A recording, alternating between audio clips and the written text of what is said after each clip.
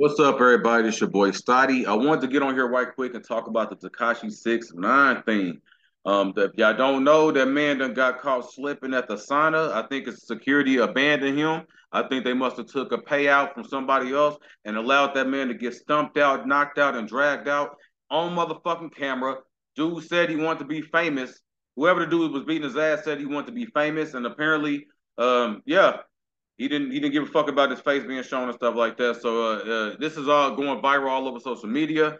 I would have had Mojo come on here, but she sleep. So I was like, let me go ahead and hop on here and tell the folks what's going on. But yeah, they done caught this motherfucker sleeping and stomped that motherfucker right the fuck out. But I don't know why he thought that he could move in such a manner like you ain't been telling them motherfuckers. When you tell on people, you need to act like you told them motherfuckers. But you need to stay the fuck out the way. You need to be in somebody. Well, I don't even think witness protection was gonna get him. He too flashy. You want to be on IG, posting live, calling everybody else a snitch, comparing snitches to other snitches and shit like that. The shit is just crazy how he be moving, man. So it was only a matter of time before he got handled. But the crazy thing is they didn't kill him. So I'm glad they didn't kill his ass. Because we don't condone nobody getting killed. But he's a snitching, and when you snitching, you get the stitching. You hear me? This is what the fuck happens. So yeah, I want to know what y'all thought about that. Let me know. But yeah, they caught Tekashi slipping and they beat his motherfucking ass. And I don't know.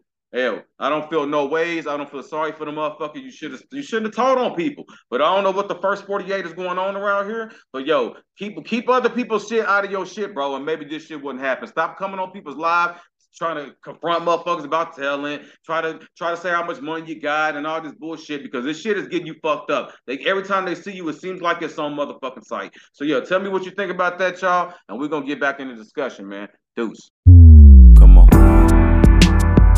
It's your boy.